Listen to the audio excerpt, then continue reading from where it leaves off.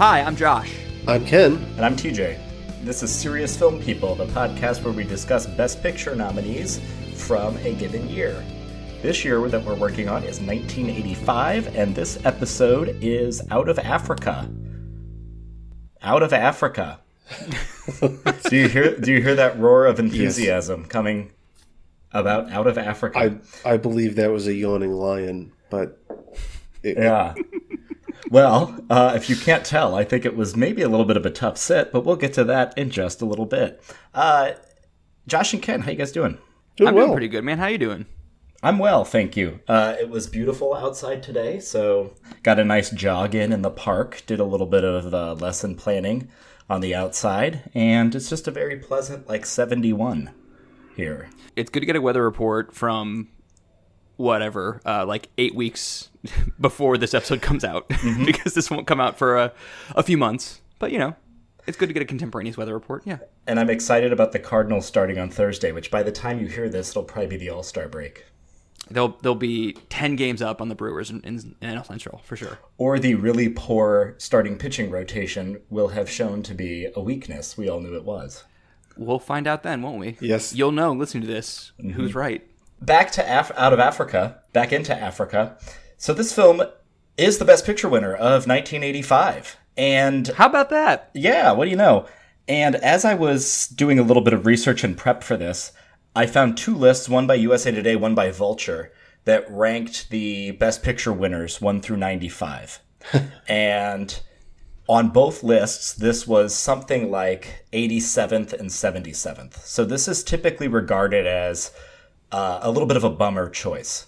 Is that true to the reputation you guys had heard of Out of Africa before watching the film? I've heard nothing but glowing things. This is one of the greatest films ever made, according to anybody who's ever seen it. Ken, get a more sarcastic tone if you're going to be sarcastic, so people can't tell that you're kidding there. Look, if the listeners want to believe this is the greatest film of all time, by all means, take a stab at watching it. You will probably get about what do you guys think? The average person who doesn't feel compelled to watch all of this for the purposes of discussing it on a podcast, how far into the picture does the average person sit before turning it off? 15 tops? 15 minutes? Out of 2 hours and 40 minutes? 161. Through the credits, you gotta wipe them tears away. Josh, was this true to your reputation, the reputation you thought of with this film? Absolutely, yeah. Just for context, this is my first time seeing it was for this podcast, and it's as we've discussed many times, the reason for this podcast is I'm very into the Oscars, as all of us are. So this has been on my radar as a Best Picture winner for 15 plus years, and even though it stars Robert Redford and Meryl Streep and won Best Picture, I have not been inclined to seek it out until I had to for homework so we could talk about it. And my the pop culture reputation that I'm aware of, at least, is that it's very long, it's very stately. It is kind of the definitive Oscar bait kind of movie that people kind of scoff at nowadays. Yeah. I mean we can get more into that. Yeah, I want to go there a little later because it does kind of fills the place of an Oscar stereotype, I think, to a degree. But yeah, this is an epic period piece romance drama. And that's what I knew about it. It's long, it's set in Africa, and there's romance involved. And honestly, watching the film, I'm a little surprised that that's the general, just the consensus walking away. People saw it and was like, yeah, it's an epic romance drama. I mean, we'll talk about how it was received in the moment and how it's kind of how it's maybe changed now, many years later. But I will just say, talking about its reputation, if I may introduce once again Josh's Populist Corner, I want to read some of the top Letterboxd reviews for Out of Africa. The very top one is from David Sims, host of the Blank Check podcast, and this is the top most liked review on Letterboxd, 2.5 stars. Quote: I always avoided this film because it seemed boring, and it is boring. So that's the most liked review. Then the fourth or fifth most liked review is a 2-star review that just says "F these boring ass Best Picture winners." Oh.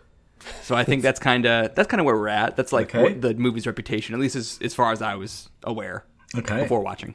Ken, had you seen it before this week? I had seen scenes from the film. I'd seen parts of the film. I had never sat down and watched it from beginning to end. We'll get into it a little later. I had seen the nighttime lion attack scene before. Oh. And I had seen the flight sequence when Redford takes Dennis takes Karen up in the biplane or these little. In my notes, watch the movie. I called him Bob Redford every time. I'm not sure I ever called him Dennis. I want to get to that too. Which kind of speaks to his performance, but we will talk about that too. I very much want to outline. I very much want to get to that. I think the plane in real life, because this is based on a true story. TJ, you're going to probably talk about that in just a second. But the plane, spoiler alert, the real life guy, Dennis, did in fact die in a plane crash. So the plane itself you can't see. But the plane they used in the movie, the Gypsy Moth, is, I believe, on display at some museum somewhere.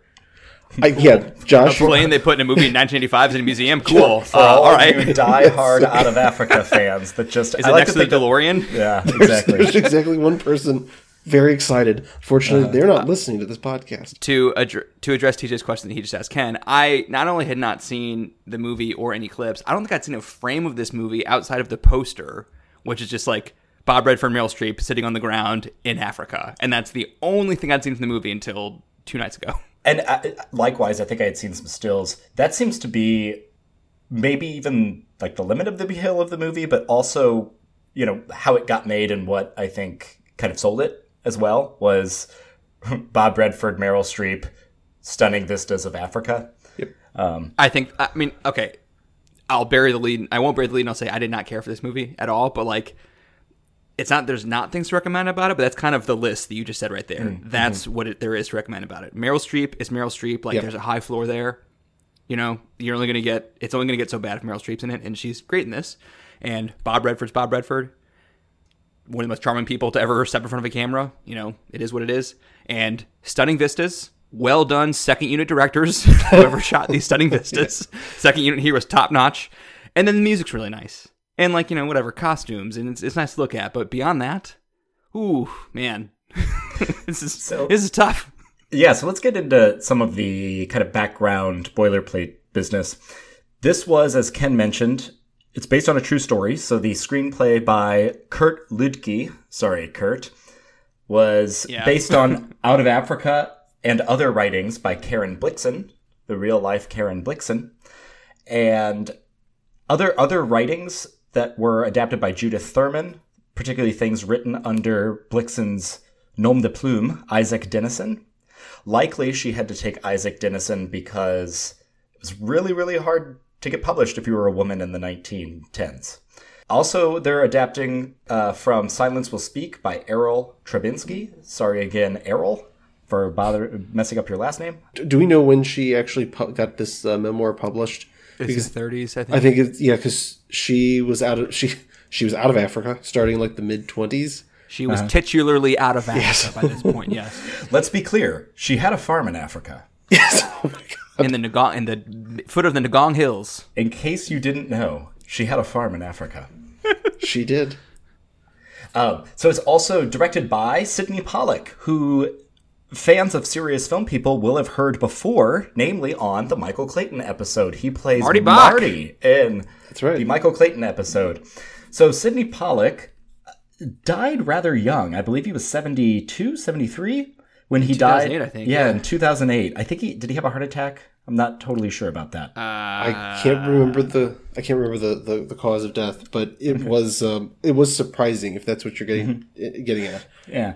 He died from cancer, and he'd been diagnosed only 10 months prior to his death. Oh. And it's not really publicly known what kind of cancer. Some people have said pancreatic, some people said stomach, some people said of an unknown origin. So, but yeah, it was kind of sudden where like he kind of like backed out of an HBO thing and then like was dead a few months later. My. So yeah.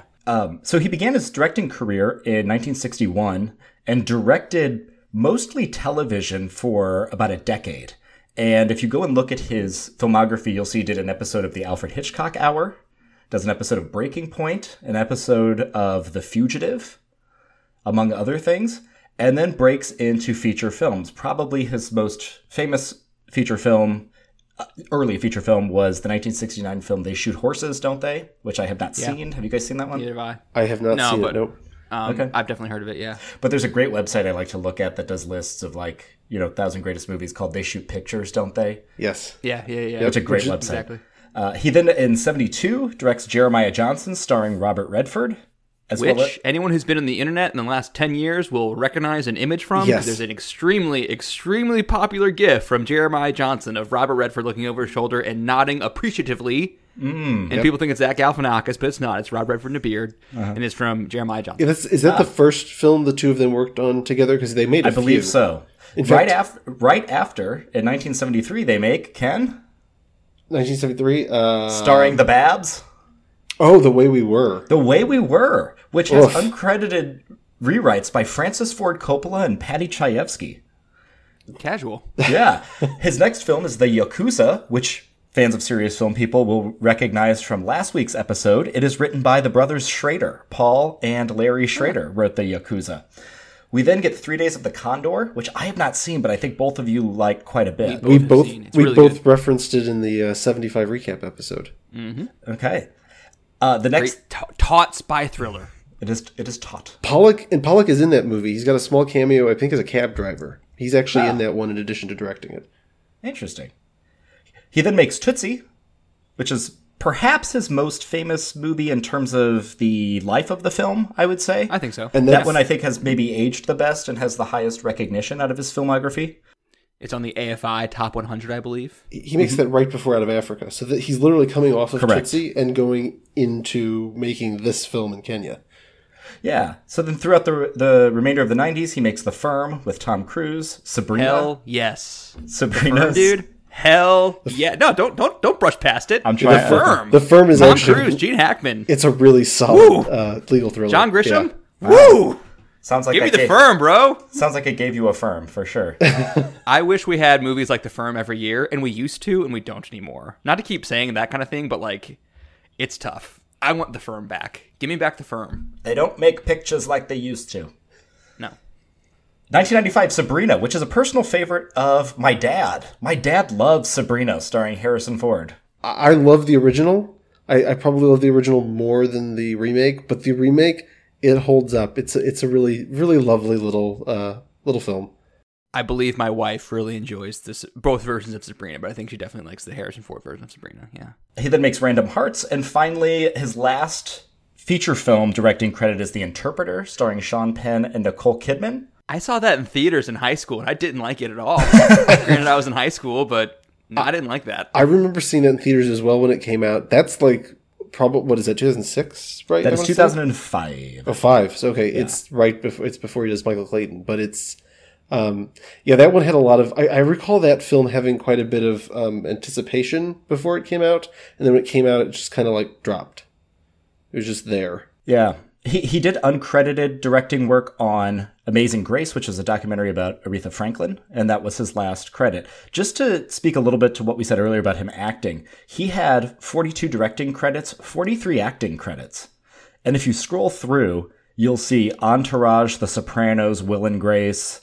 He is fantastic. I want to call that one out. Eyes Wide Shut. In particular, his comedy performance in Will and Grace, he has a recurring role as Will's father. He's fantastic. I've only seen him in Michael Clayton and Eyes Wide Shut, where he plays similar-ish characters between those two movies, I think. He is outstanding in both. Mm-hmm. Like that, he's a big part of the opening few minutes of Eyes Wide Shut in particular. And he's also kind of got a climactic conversation with Tom Cruise to an extent.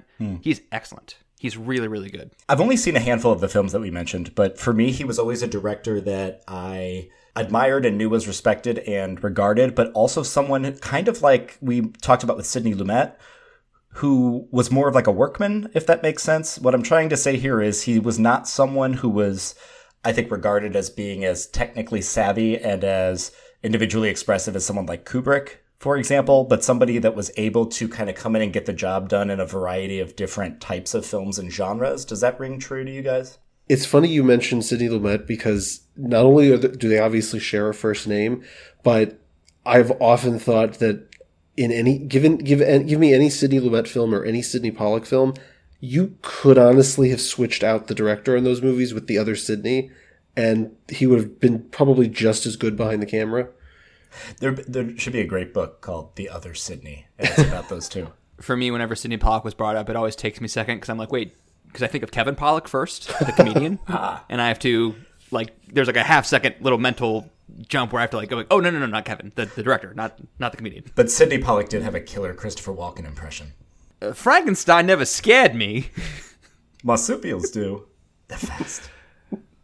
Kevin Pollak doing Christopher Walken on the Bob and Tom show, which had to have been like 20 years ago at this point, is among the funniest things I've ever heard in my life.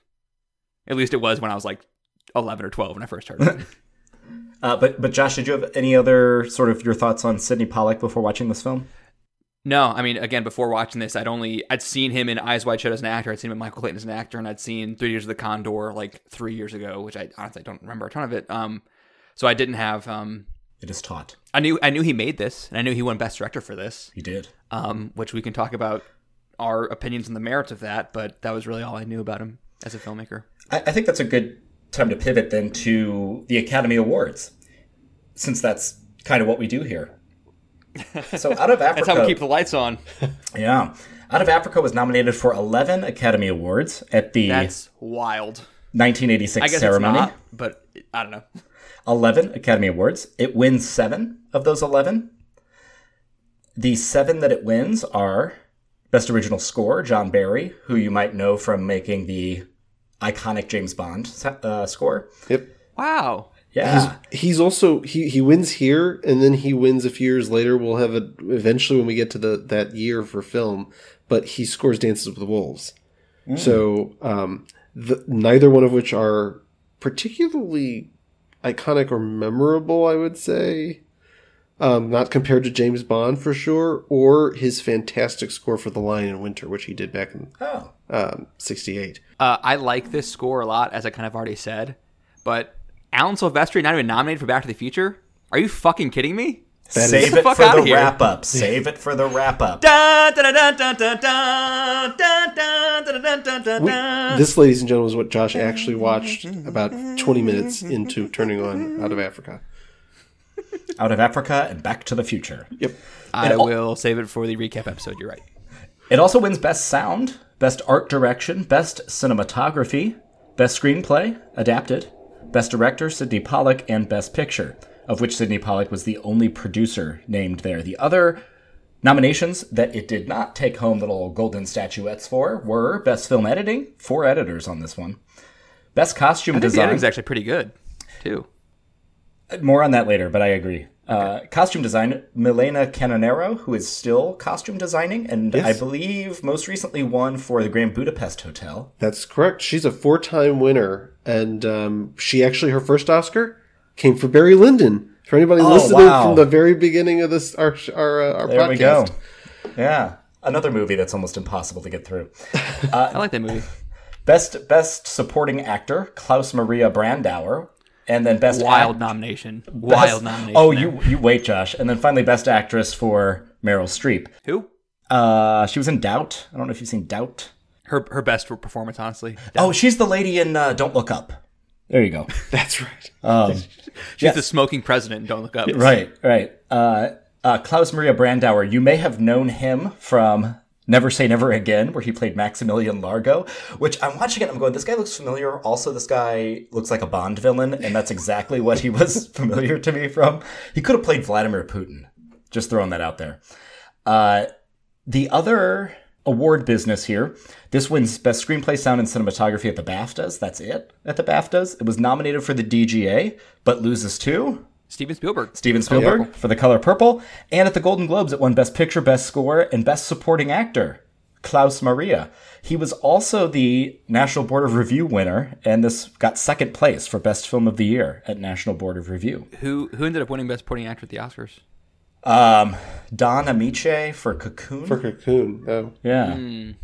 So Out of Africa had a budget of $31 million, and it grossed $227.5 million.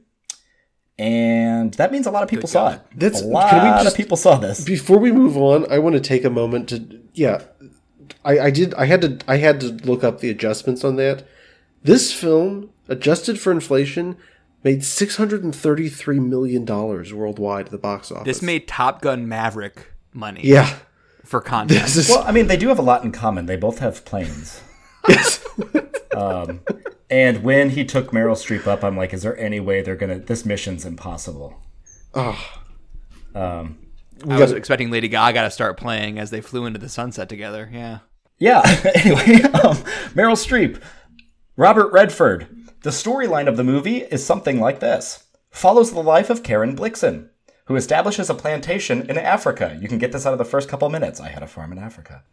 Her life is complicated by a husband of convenience, Roar Blixen, played by Klaus Maria, a true love, Dennis, played by Robert Redford, troubles on the plantation, schooling of the natives, war, and catching a venereal disease from her husband, which sounds like a very weird way to end the storyline, and I think it is, but syphilis plays a prominent role in this movie. It's almost a character in itself. Okay, I got some feedback on the podcast that some listeners wanted us to set up the movie a little earlier. That way, like, they know what we're talking about in case they haven't watched in a while. And, like, I think you did a fine job there, but, like, this movie's kind of hard to, like, summarize and set up, I feel like. Because I feel like this is so scattershot and random. Like, it's very vignette-y to me. It's Sure. not surprising that... It's not surprising that not only is this based on nonfiction, it's based on 3 separate nonfiction pieces. And I think, like, the way the movie plays out reflects that. And, like, as you both know, and as you've said on this podcast before, TJ, I'm very into structure and act breaks and stuff. And this was hard for me. This was tough. It just goes through. It's going from kind of what you imagine that the film is basically just moments that Karen Blixen could remember from her time in Africa, things that stood out, and we just jump from moment to moment to moment to moment. Mm-hmm. But the thing is like, obviously, if you watch, I mean, once you actually sit and watch the whole thing, obviously, like, the arc is Karen and Dennis's relationship, Meryl Streep and Bob Redford. As you said, TJ, she moves to Africa from Denmark to be a baroness, to marry a baron, but she's marrying him, again, like, she was sleeping with his brother back in Denmark. Her brother didn't want her, so because she didn't have any prospects in Denmark, she couldn't really marry in Denmark. She decided to move to Kenya and be with this baron and be a baroness. So that was, like, again, a marriage of convenience. Shout out to Klaus, who plays both brothers. Shout out to Klaus. And then she meets this game hunter, Dennis, and, like, they slowly, you know, fall in love, I guess. And that's kind of the arc, is, like, their relationship. But I don't think they kiss until an hour and 15 minutes in. So, like, if that relationship is, like, the arc of the movie, it's not, though. If you're getting an hour and 15 minutes in before they even kiss, to me, like, that is the midpoint, though, in a 2.5-hour film. And it's not a particularly, like, roaring romance. There's not a whole lot of steam really not. In this. Well, okay. There are a few moments that I identified that I thought were, like, legitimately erotic. Number one, when he washes her hair. That's incredibly erotic. I will say that's got to be one of the takeaways from the movie, though. How many people left the theater thinking about imagining Robert Redford giving them a hair wash versus how many people left the theater liking the movie? There's that Gaga song, "Wash my hair, wash my hair." There's a moment a few minutes later, or I don't know how many minutes later, time is whatever in this movie, where she gets, like, a bloody lip and he dabs her lip with a handkerchief. Oof. That was pretty erotic too. Except also, I'm sitting there going, "She has syphilis, don't touch that." This is maybe a weird thing for me to find, like, hot, but I kind of did, is when there's a lioness kind of approaching Karen and Bob Redford standing there with a gun and she's like, shoot it. And he's like, no, let's just wait and see what she does. His, like, command and his cool in the face of danger, I thought was pretty, you know, I'm like, yeah, Bob Redford's got it. It goes both. Other than that, though, it goes both ways, though. In that scene, I get what you're saying. I read that from him. He's got a magnetism. Let's just be honest. That's what Redford carries to any role in any picture over the second half of the 20th century. I also, part of me is kind of like, no, there's a part of him that just wants to see if the lioness will actually get her. This terrible. I don't think so. This baroness out in the land that she has no business being in. Right. Okay. We'll talk about that in a second too, because I have notes on that. I guess all to say though, TJ, is, like, I think that the bulk of the story and, like, the point of the story, if there is one, is this romance between them, and, like, there's so much stuff that's not that included in the movie that seems kind of, like, half baked and kind of just, like, there briefly and then not really brought up again, like the schooling in the crops, and like her kind of like reaching out to the local tribal leaders and trying to work with them. Like, I don't know, that's there, but like, I want to get to that because this, I don't know. There's a theme throughout the film, and I'm assuming it's in the novel. None of us have read the memoirs of Karen Blixen, but she's obviously got a certain distaste for colonialism that comes through, I think, in the film. But the film doesn't spend a whole lot of time or put much effort into really criticizing. Can you put a pin in that real quick? I do want to come back to that. Those are both very, very important things. I just wanted to get real quickly, since we talked about this was sold as Rob Redford, Meryl Streep. Let's go there. What do you think of Meryl in this movie? I think she's reliable Meryl here. She's playing a Danish woman. I think we're pretty expecting from her at this point. She's doing a pretty good accent. She's obviously, the whole film is in English. She listened to tapes of the real Karen Blixen speaking to get the accent right, is what I read online. But not everybody can nail that, but Streep can. She's pretty reliable. You can pretty much guarantee if she puts the effort in, she's going to get the accent. Last year, we had quite a high-profile Dutch accent in a Best Picture nominee, and it did not go as well as this one went, I would say. That'd be Tom Hanks. It was a slow job. Elvis. Yeah, I think she's really good in this too. I agree. I mean, like I said earlier, like you kind of have a high floor with Meryl Streep. It's only you know the movies. She's always good. You know, she's very reliable, like Ken said, and I think she's good in this too. Like this isn't her career best work by any means, but you know, it's still Meryl Streep in the mid '80s. You know, like this is her 6th career Oscar nomination for this film. It's the 4th time she's up for Best Actress. I think she delivers the kind of performance you would expect from Meryl. The thing that throws me off, and this is going to the backstory or kind of the pre-production, she had to convince Pollock to hire her for this role because apparently Pollock's first inclination was for someone who could bring more sex appeal, and he didn't think Meryl Streep could do that.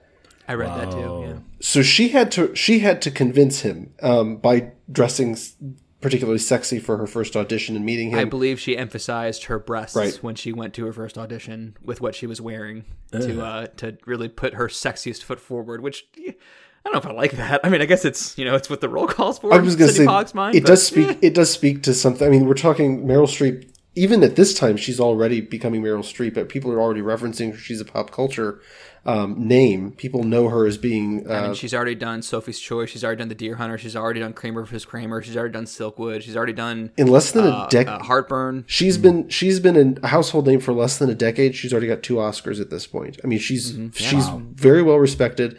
But even she has to degrade herself a bit to get this role. I mean, think about what it means to have to dress sexy to convince the director to hire you.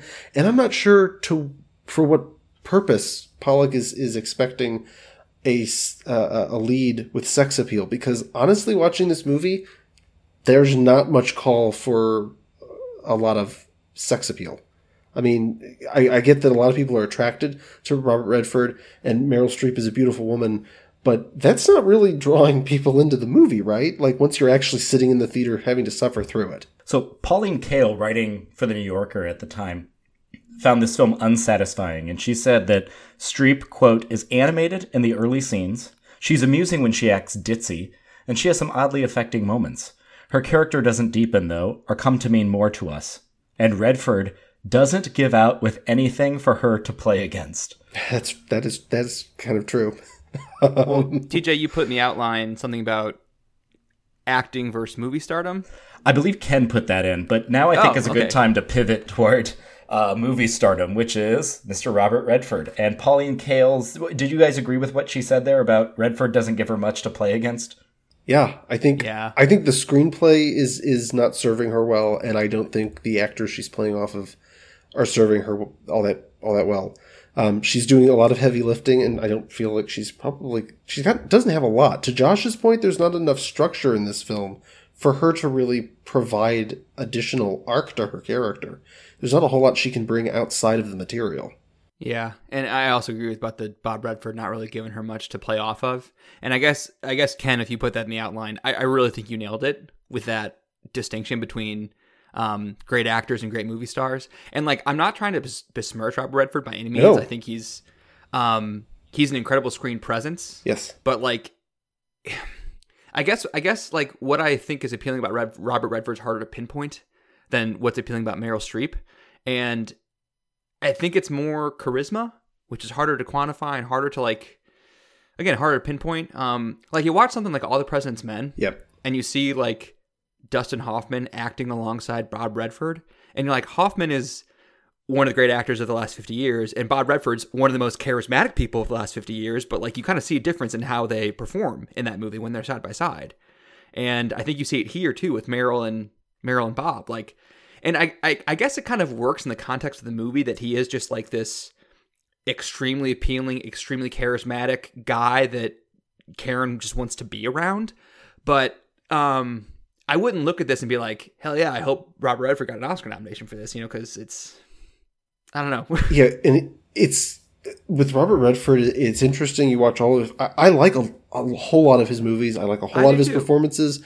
In particular, I think he's fantastic in J.C. Chandor's All Is Lost. It's kind of a Castaway-like movie. If nobody's ever seen it, he's basically in a boat at sea, yeah. drifting at sea for the entire picture. He's fantastic in that. He's very good in The Sting, which I believe is the only time he was ever actually nominated for his acting. He's really good as the Sundance Kid.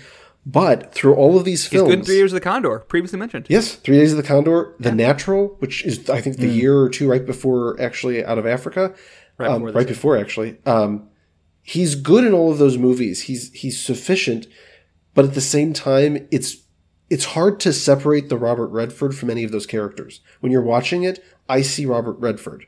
And I like Robert Redford, but that's what I see when I'm watching the movies. But I think some of his best movies, though, that's okay. Yeah. Like in this movie, that's okay. Like something like Ocean's 11, it's okay if you see George Clooney's in Danny Ocean's role. It's okay if you see Brad Pitt and Rusty's role, because like, these guys are like...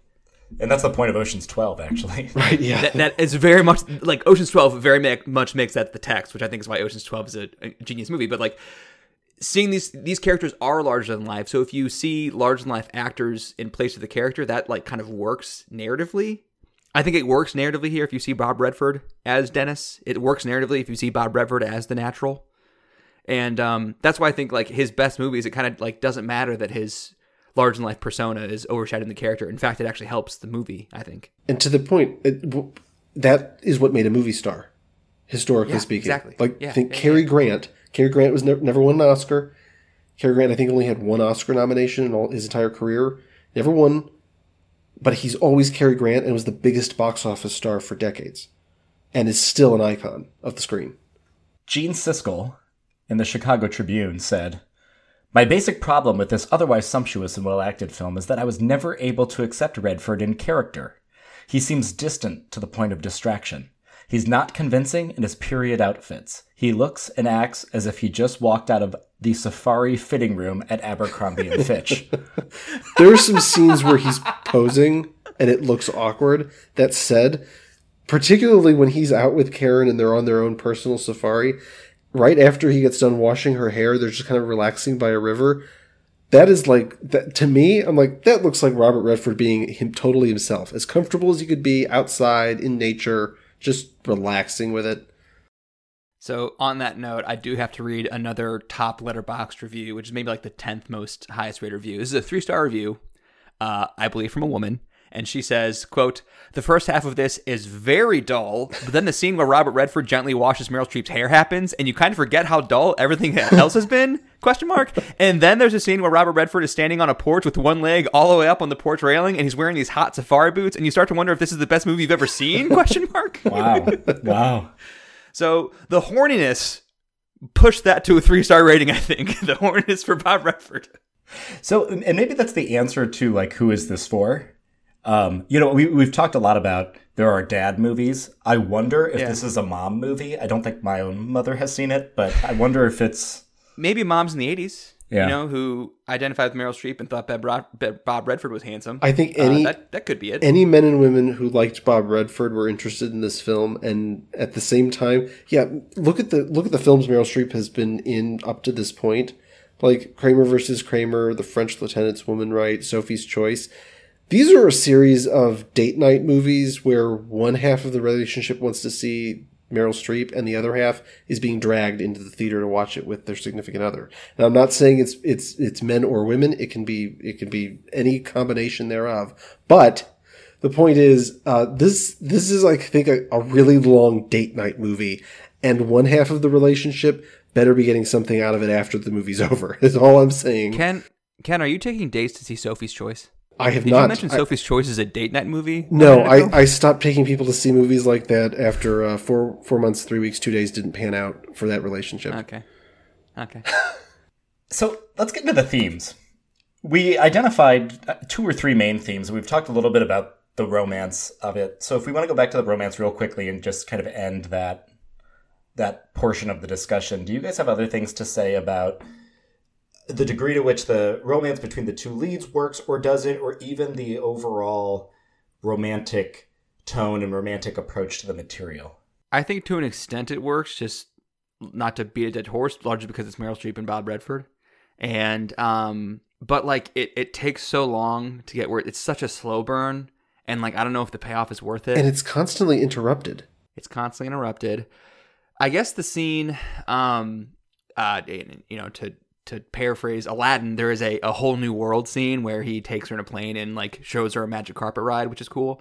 And that cuts directly from the plane like flying into the sunset, and then cuts directly to them in bed. So it's like, kind of implying that the magic carpet ride, so to speak, was foreplay. And I already kind of called out like the scenes that I found to be kind of erotic, but like I guess like imagine what this movie would be if like Paul Verhoeven made it or something like that, because like there is like something there about how this is a supposedly proper, she's a baroness, so there's like this is an aristocratic person, so like there's like a high society versus like a primal urge to jump Bob Redford's bones kind of thing happening. She's married, even though they're not really in love, but she is married, so like there's like this naughtiness to it, and like they're out in the wilderness on safari in a tent. Like there is something there, like that contrast, but like the movie's not really interested in exploring it, I don't think. And I think there's a missed opportunity. I felt like the romance is kind of forced in this movie throughout. But that's also like the whole point of the movie, that's why the movie doesn't work. Which is why, yeah, that's exactly right. Like early on, okay, she's friends with Bror, her eventual husband. They're friends in the beginning, which, by the way, there's a $31 million budget to this movie. It was all into Africa. Oh my God. Because I want to talk, before we continue, before I forget about it, within the opening 5 minutes, before there's even credits. God, the shot of them sitting on what is clearly a prop branch of a tree, yes, with a green screen behind them, yes, looks like something out of a 1985 green screen. Yes, it looks like something very, very clear. It looks like a Hitchcock film in the 50s. It looks like a set shot with a green screen behind it. It was probably rear projection. Right? You've got her running off to Kenya to marry a person she's friends with but not in love with. And at some point during the first half of the film, she kind of is supposedly falling for Bror. She falls for him a bit, but it takes up so little of the film and so little of our attention before World War I pops in and he's taken away from her. And then shortly thereafter, she ends up with syphilis. And so that doesn't feel like a love story at all. She apparently is falling in love with him, but I don't really feel it watching the movie. There's just not enough given to that. And then, what do we get? We get her falling in love with Dennis, and yet Dennis is gone just as often as he's present. He's constantly flitting away, and we're interrupted by her taking care of her farm, because she has a farm in Africa. And her taking care of the Ngong Hills. Her taking care of, well, they're telling us she's got a relationship or a care for her. Should we call them employees? I want to get to that too, because this speaks to the colonialism factor. That's the next thing on my next that's a brutal aspect of the film that the film doesn't really tackle appropriately. Let's go there then. So we're in World War I and the immediate years after World War I. I believe they ring in the new year of 1919 during this film. And we have Dutch and British imperialists colonizing and occupying areas of Africa, namely Kenya, Nairobi, etc., which is all a background of the film that at times, in my view of watching the movie, at times was commented upon, and at times seemed like it was about to take a turn toward having a strong stance about the dangers and the violence of colonialist exploitation. But for me personally, it's kind of window dressing for the rest of the movie. It seems like it's a little bit like, colonialism's bad, but damn, isn't Africa pretty? Yeah.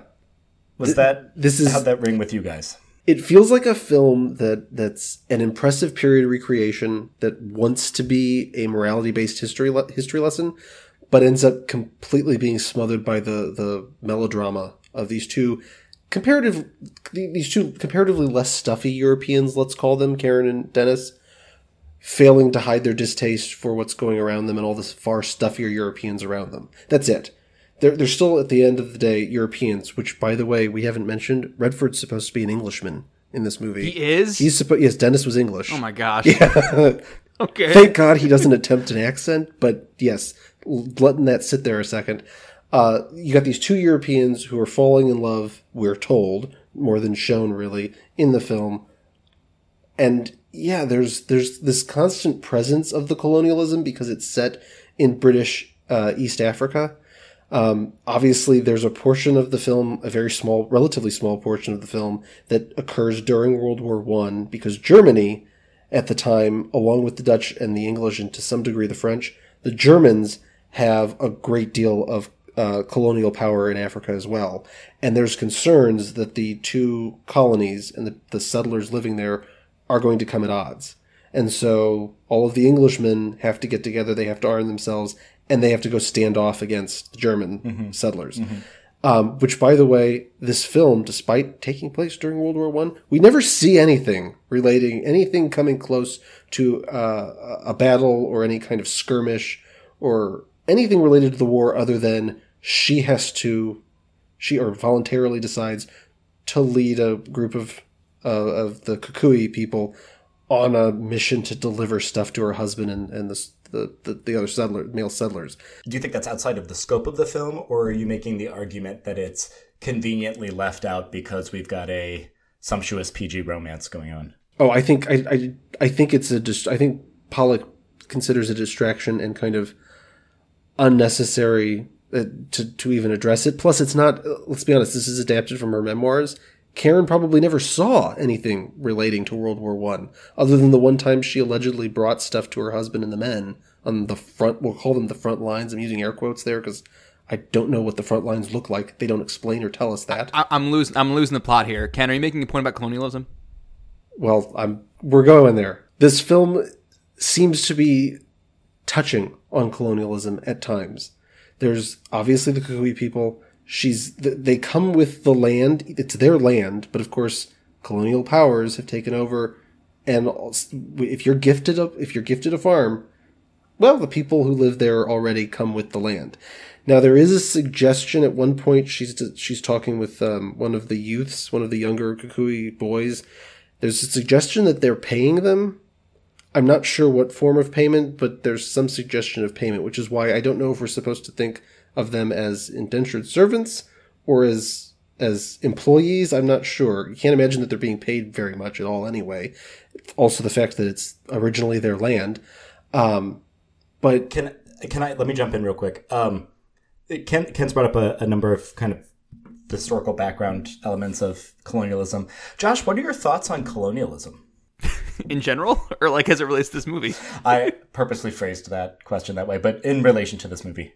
I think Ken is right, at least in what Ken was saying there, about how like it is like kind of addressed, or, I think the movie takes like an anti-colonialist stance, kind of, but like honestly, like in terms of like social issues, this takes more of a feminist stance. Like this is like a very not intersectional movie at all, because it's like, hey, colonialism sucked, but the women were also kind of treated poorly, and so Karen kind of taking the power is, I guess, kind of like the Rachel Patton fight song moment of the movie, I guess. But it strikes me as wrong-headed.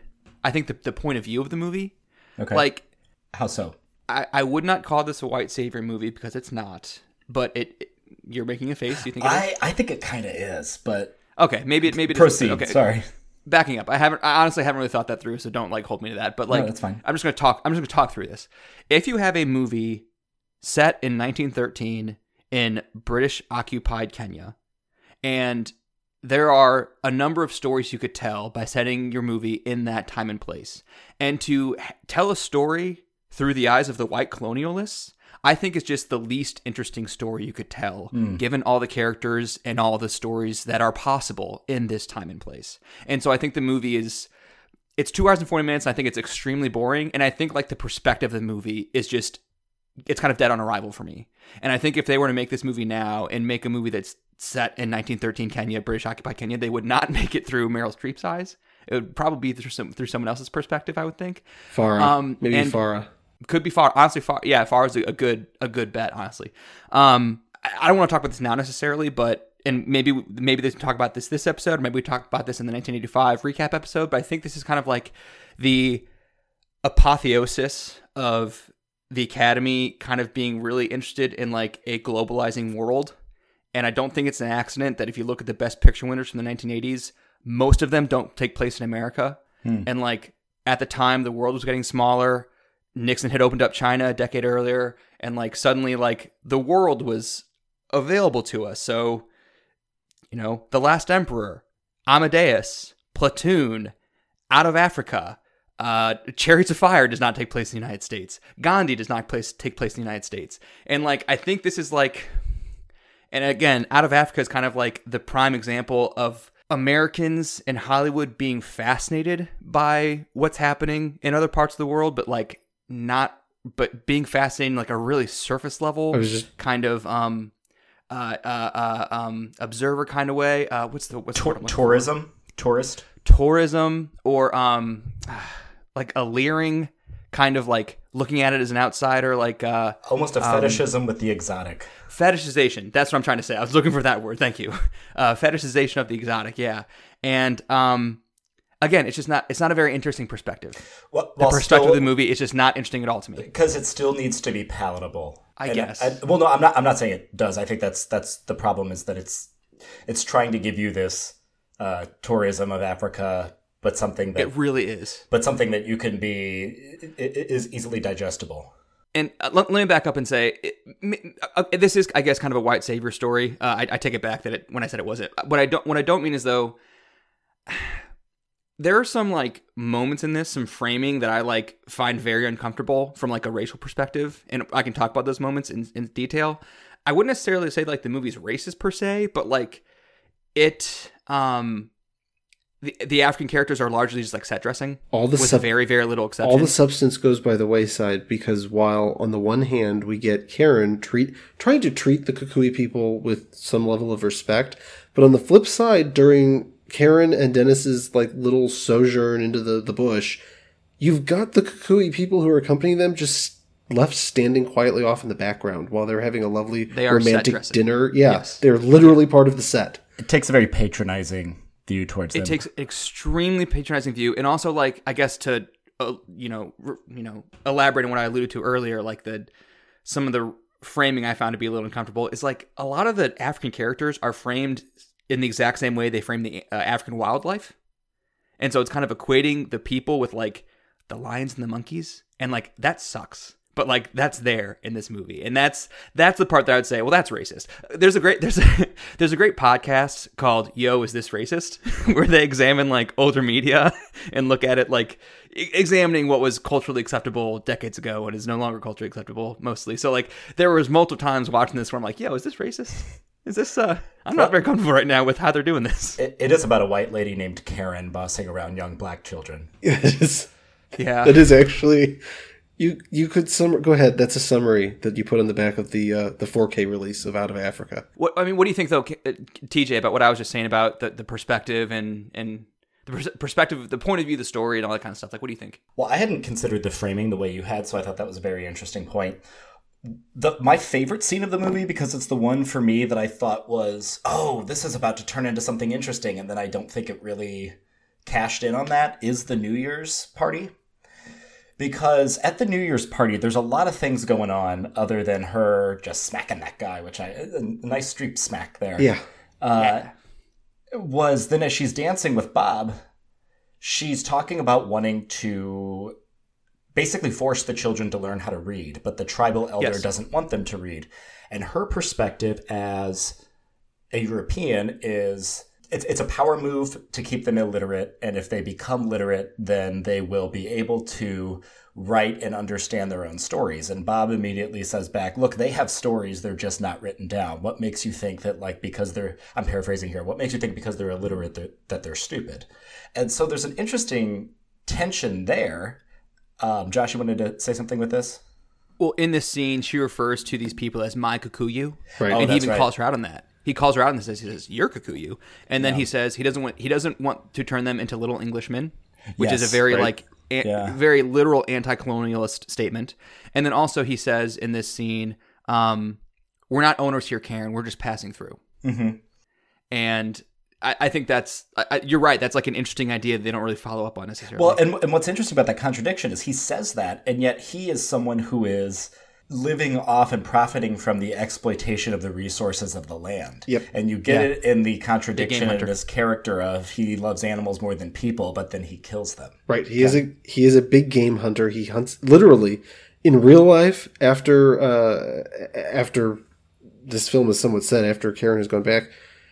The real Dennis and the real Bror, her then ex-husband, they started a safari company in which they hosted wealthy Europeans down to Africa to hunt the big five. The elephants, the lions, the cheetahs, or the giraffes, or whatever else big game were considered difficult at the time to hunt. There's in fact a photograph floating out there of the real Dennis and the real Bror with the future King Edward of England standing over. I thought you were going to say the Trump children. It's almost exactly like they're standing over the carcass of a dead lion, which they have successfully shot. So it's weird watching this film because as charismatic as Rob Redford is, the very beginning of the film is the only time we see him with, I believe, the ivory tusk. The rest of the film, the only time we actually ever see him kill an animal is in defense. We never actually see him hunting or killing an animal for sport or trade. Mm-hmm. One last thing I wanted to say about that New Year's scene is then when first of all, they don't count down to New Year's. Like, what the kind of people are these? There's no countdown. Someone just announces it's New Year's.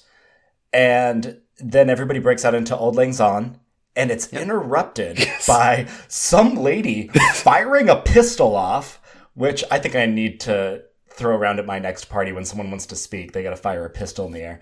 And she starts them in the English national anthem. Yes. Yeah. And perhaps it's heavy-handed, but again, I was looking for some sort of commentary and some sort of substance here. And to me, that seems like a pretty damning critique of these people's nationalistic and jingoistic colonial impetus there, that in this moment of celebrating a new year, which is conceivably something that everybody should be able to do, despite the fact that you didn't count it down, it's interrupted then by colonizing this moment in time and this space also as planting the flag of the king. I literally noted down when I was watching the movie. This ultimately, by the end of the film, ends up being my favorite scene in the whole movie. Exactly because when the aristocratic old lady, she fires off the gun. I love, by the way, the fact that she shoots it. They're indoors. And you can see the dust from the ceiling coming down on top of her as she's shooting and beginning to sing the national anthem. It perfectly embodies the ridiculous nature of colonialism that is seemingly just under the surface throughout this film, and yet Pollock doesn't really go anywhere with it. Or the film, I don't want to put it all on Pollock. Pollock and Ludick, they don't take the film anywhere beyond that. It's okay, that seems to be enough. Colonialism is bad. Hey, let's get back to watching Meryl Streep very slowly flirt with an icon of 20th century cinema. With other characters, side characters, quick shout out that Lord D, as he asks people to call him. Michael Gough! Yes, who you might know as Alfred from the Tim Burton Batman films, and he appeared in a lot of And Tim the Joel Burton. Schumacher. Oh, that's and correct. The Joel Schumacher. That's correct. He's the only holdover, or him and the Commissioner Gordon are the only two characters that make it across the Burton Joel Schumacher switch. And he was in a number of Hammer horror films in the 40s and 50s. He had like a 60-year screen career. So always good to see Michael Gough. One of you made a note that you wanted to talk about the character of Markham. Yes. So Beryl Markham is a she's a real life woman. And within the film, she's the inspiration for the character of Felicity. We don't really get much about Felicity in the movie. She's in it very little. She pops up, and every time you think that there might be something going on there, it doesn't really go there. I think there's a suggestion that she might be also with Dennis, or Dennis might be spending time with her. In real life, that was ultimately true. The real Beryl Markham was fascinating. This film really should have been adapted from her memoirs, which she also wrote. Her one line that really spoke to me was when she said, "I know I should try to make people like me, but I just prefer solitude." I'm like, "Oh, sis, I getcha." And the real Beryl Markham, she lived that ideal. She was one of the very first bush pilots in Africa. So Beryl Markham was a female pilot. She was born in England, but she spent almost her entire childhood growing up in British East Africa. So she was raised in what is now Kenya. She does develop a relationship with Dennis after Karen goes back to Denmark in real life. She's actually there when Dennis's plane crashes. She's there at the actual funeral. I don't know if Karen came back for it. The film suggests Karen's still there when he dies. We can get to that. Some of the creative choices made for the film, I guess, for the purposes of the drama and the romance of it. But in real life, Karen's long since gone back. But Beryl Markham is probably most famous for, in 1936, 9 years after Lindbergh, she's the first person to ever fly solo from Europe back to North America. It took 9 years, probably because it's more challenging to fly east to west, but she's the first person to make it from Europe back to North America by herself in an airplane. Not just the first woman, but the first person, period. Her personal life is also a bit exciting. She was a mistress of both Prince Edward and his younger brother Henry, and she was married at the time of her affairs, and her husband get syphilis? I don't know, maybe, but her husband successfully blackmailed the royal family into giving him money so that he wouldn't make it a public scandal. She wrote a memoir, and I'm shocked knowing that memoir exists. That would have made for a hell of a more interesting, I think, film than Out of Africa. Josh, your thoughts on Felicity? I want to say one thing about Felicity, and that is I love the scene where she's having like lunch with Karen. She's basically like trying to ask her about sex, and because she's nervous about it. And so she asks her all these questions, and then Meryl Streep, she asks her all these like, questions about sex, and then Meryl Streep kind of leans back, lights a cigarette, and says, "I think you better call me Karen." So, first of all, her lighting the cigarette before talking about sex was hilarious to me. Number two, her requesting that familiarity, like, call me Karen if we're going to talk about this kind of stuff. And that is, I think, a bit of a reference to like 2 or 3 scenes earlier where Dennis asked Karen, "Could you call me Dennis?" Because they were like had met a few times by that point. And I can't remember what she says to him in response to that request, but like clearly him saying, "Can you call me Dennis?" And then a few scenes earlier, her connecting, calling me by your first name to like a intimate conversation, I think is telling of like where the Dennis Karen relationship is going. That was the only thing I want to say about Felicity. Yeah. That's a good catch. Yeah. So where the film goes, we've pointed out some of kind of the interesting sidebars that it might have been able to take that it didn't really take. And it always goes the less interesting route. This whole movie takes the less interesting path, I think, that it could have taken. Like at any point, any juncture, it goes the less interesting route. Which is an adage of screenwriting. When you have a good idea, pick the more boring one. And but I think ultimately all three of us were sort of left with, missed opportunities, etc., and with kind of a bad taste in our mouths about the framing of the race relations. Is this racist? Yeah, I asked that a lot. Yeah. Watching it. So Josh, I think you had a couple more things to talk about there with the African. Particularly the things that I bumped up against the most. Again, it's a movie set in colonial times from the perspective of the colonialists. Like, right at the gate. You're setting yourself up for some problems. Well, yeah, right out the gate, like, we're going to bump up against it in a modern setting. And, okay, real quick, before I get to the framing of the Africans part, which is my larger point, I thought of Lawrence of Arabia while watching this, which also takes place during World War I, right? Yes. In colonial times, and is the perspective of a British person in the Arab world. But, like, that was a little different to me because, number one, I think Larry is a little bit more integrated into the local culture than Karen is. So that makes it a little different. And number two, That movie came out in what, 1962? Yep. It came out in 62 when like British colonialism at least was like pretty much coming to an end, more or less. And it was like kind of right on the heels of the end of British colonialism. Yes, the Queen is they've started losing former colonies or countries to the empire. Post World War II, the British Empire started to slowly get smaller. But like 1960, I think, is when the British Empire really was kind of like colonialism was really, from the British standpoint, starting to end. So like making a movie about that in 1962 is a little different to me than making one about it in 1985. And like it kind of reminded me, like the Out of Africa, Lawrence of Arabia comparison kind of reminded me of like something like Green Book, which Green Book in a vacuum, all three of us really don't like that movie. I think that's clear. But like Green Book in a vacuum, there's nothing like inherently wrong with it. It's just like very weird that came out in 2018. Yes. Like I've said this before. Green Book could have been like one of the best movies of 1965, but like to have like a movie about the racial politics of the 1960s South through the perspective of the canonically racist white character becoming less racist is a wild perspective to give your movie in 2018. Yes. And I think it's just like wrong-headed from the get-go. And I think Out of Africa is pretty wrong-headed from the get-go too, you know? So the framing of the African characters, there's a few things I spotted. Number one, you know, they're educating school children. That's great. They're teaching them to read. That's great.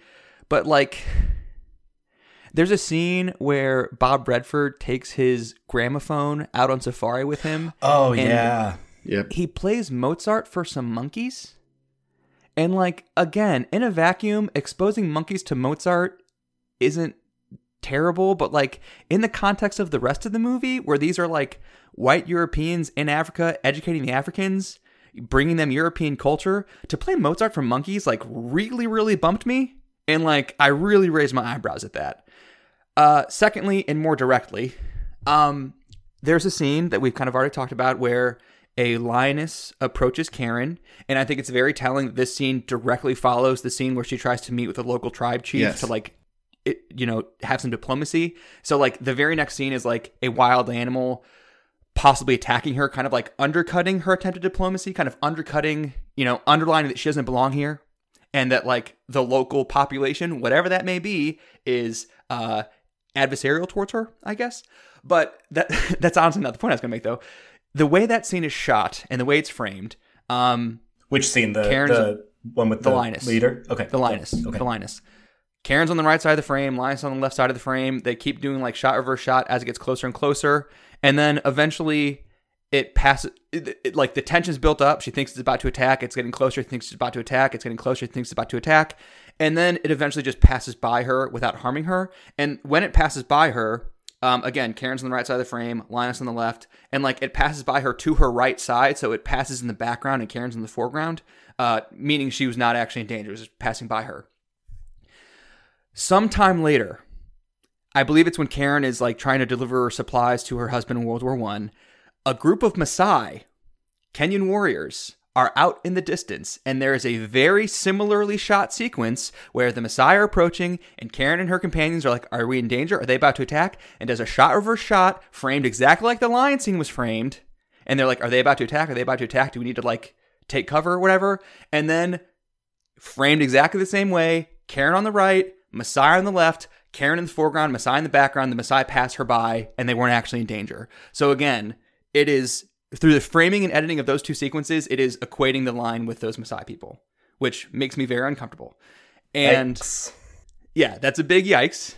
And hold on, I think I had one more example.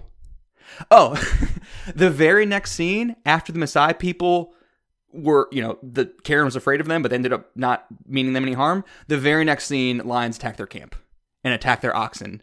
And Karen has to whip a lion attacking her oxen. So again, it's like, what is dangerous? What are we afraid of? What's actually going to hurt us? Like, I don't know.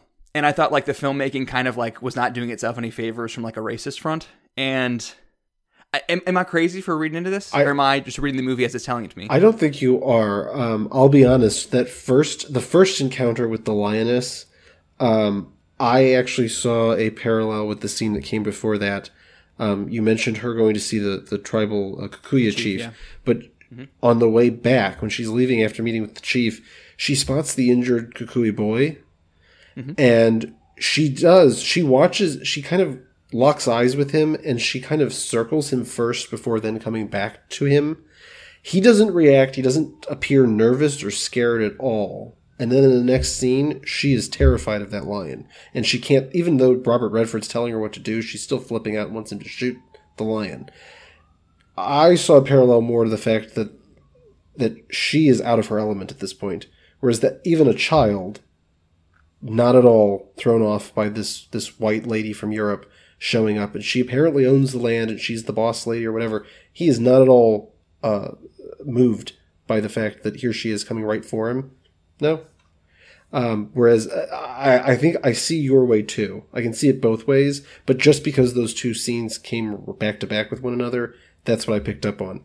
The Maasai later on, I love that comparison though, Josh, because I didn't think about that at all.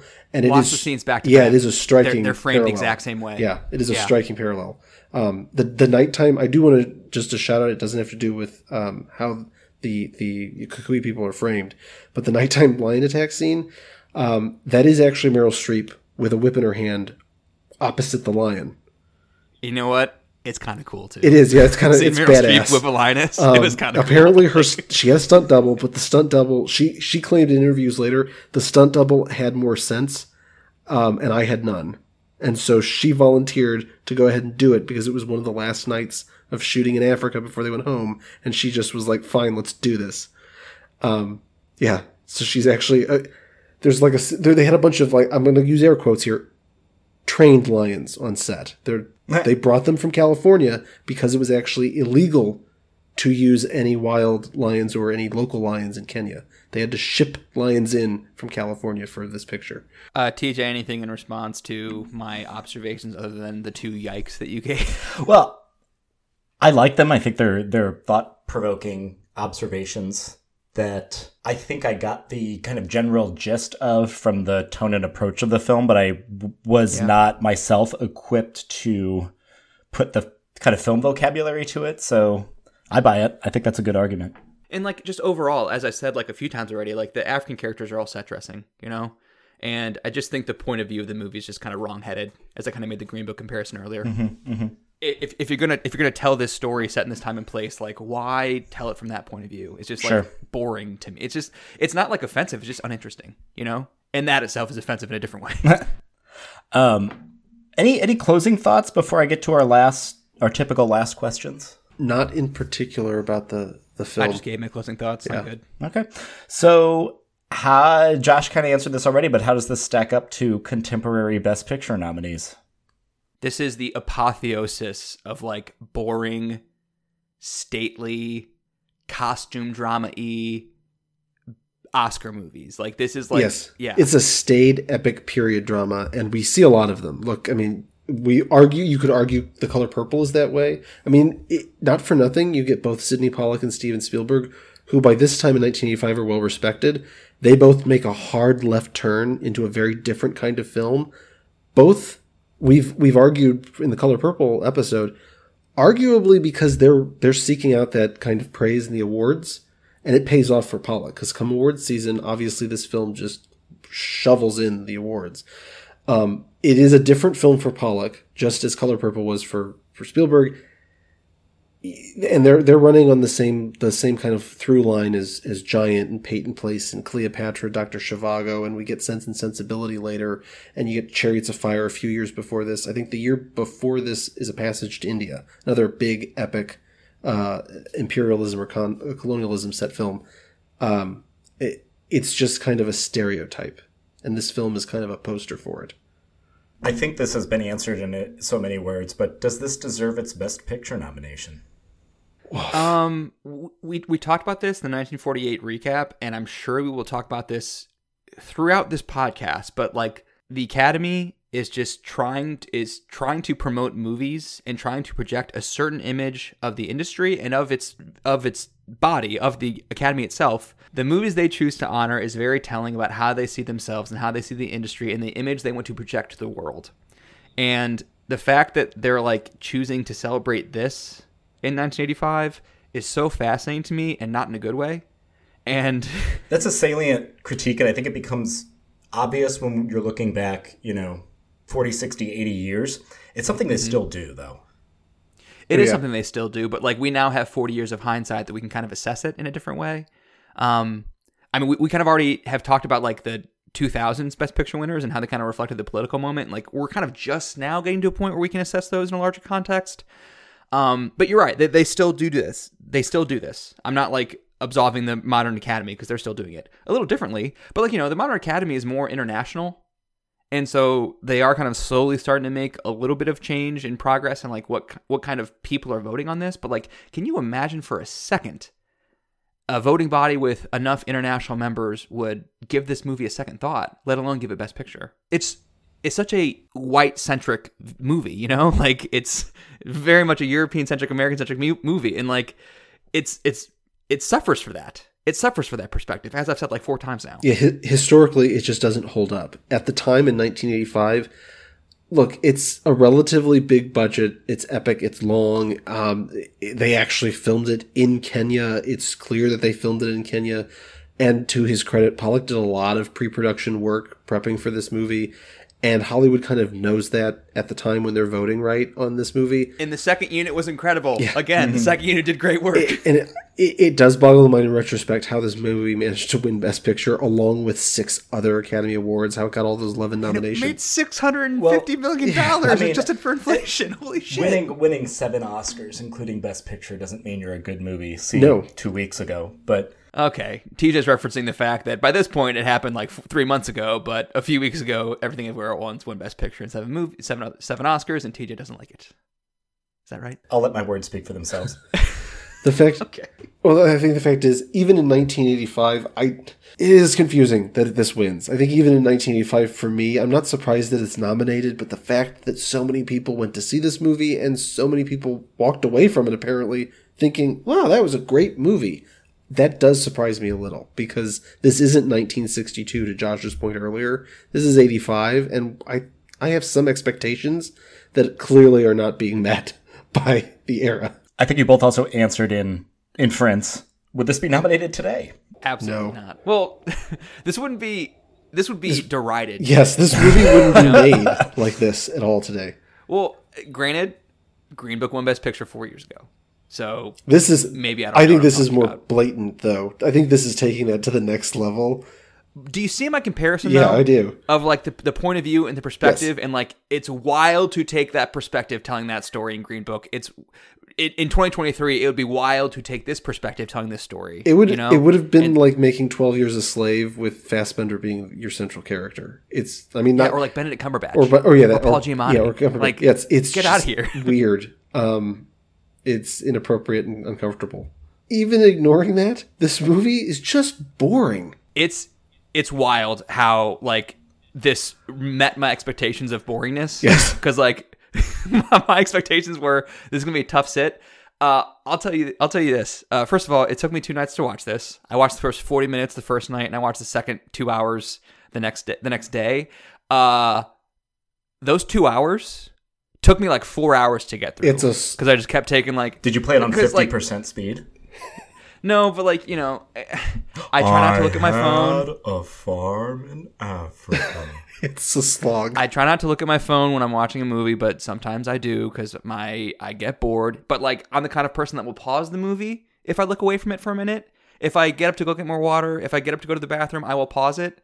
Or if I get extremely bored watching Meryl Streep, whatever, plant coffee beans, so I pull up Twitter instead, I'll pause it. But again, watching 2 hours of this movie took me 4 hours in my life, basically. And that's kind of, telling. Well, I think that is a very concluding final statement here for us. That's Out of Africa for you. Do you recommend this to anybody? I would not. Like I said, like the stuff to recommend is just it's Bob Redford, Meryl Streep, and it looks nice, and the music's nice. But it's 2 hours and 40 minutes. The only people I might recommend this to probably saw this movie in theaters in 1985. I don't need to recommend it to anybody. I honestly don't. So, that's been our adequate discussion of Out of Africa. Next week on Serious Film People, the 4th episode in our 1985 series, we will be watching and discussing John Huston's Prizzi's Honor. Woohoo! Yeah. Yeah, we're coming back to John Huston after just we just talked about Treasure. Sure thing. I also have not seen this, but I mean, anyone who's listened to the last 3 episodes will know I didn't really care for the first 3 episodes in this 1985 series. I have a lot higher expectations for the next 2 movies that we're going to watch. I hope I like these 2 a lot more than the first 3, and I think I will. We shall see. Stay tuned next time to find out Josh's take on Prizzi's Honor. Yeah, that's all for me. I will sign off shortly here. We've been getting a lot of engagement online, so thank you for your comments and for adding to the conversation. We definitely appreciate the support with that. So we see you, we hear you. Thank you so much. You can follow us on Twitter. I think we're at Serious Film People. It might be PPL. It's PPL, I think. PPL, yeah. Okay, on Twitter. You can email us, seriousseriousfilmpeople@gmail.com if you'd like. I'll print them out and then read them and then handwrite a response and type it. I don't know what that's going to do, but I follow your heart. And we're also on TikTok. I think we're at Serious Film People, the whole word people on TikTok, though. But yes. Yeah, you can find us places and, participate if you like. Yeah. All right. That's all. Have a great week. Thanks.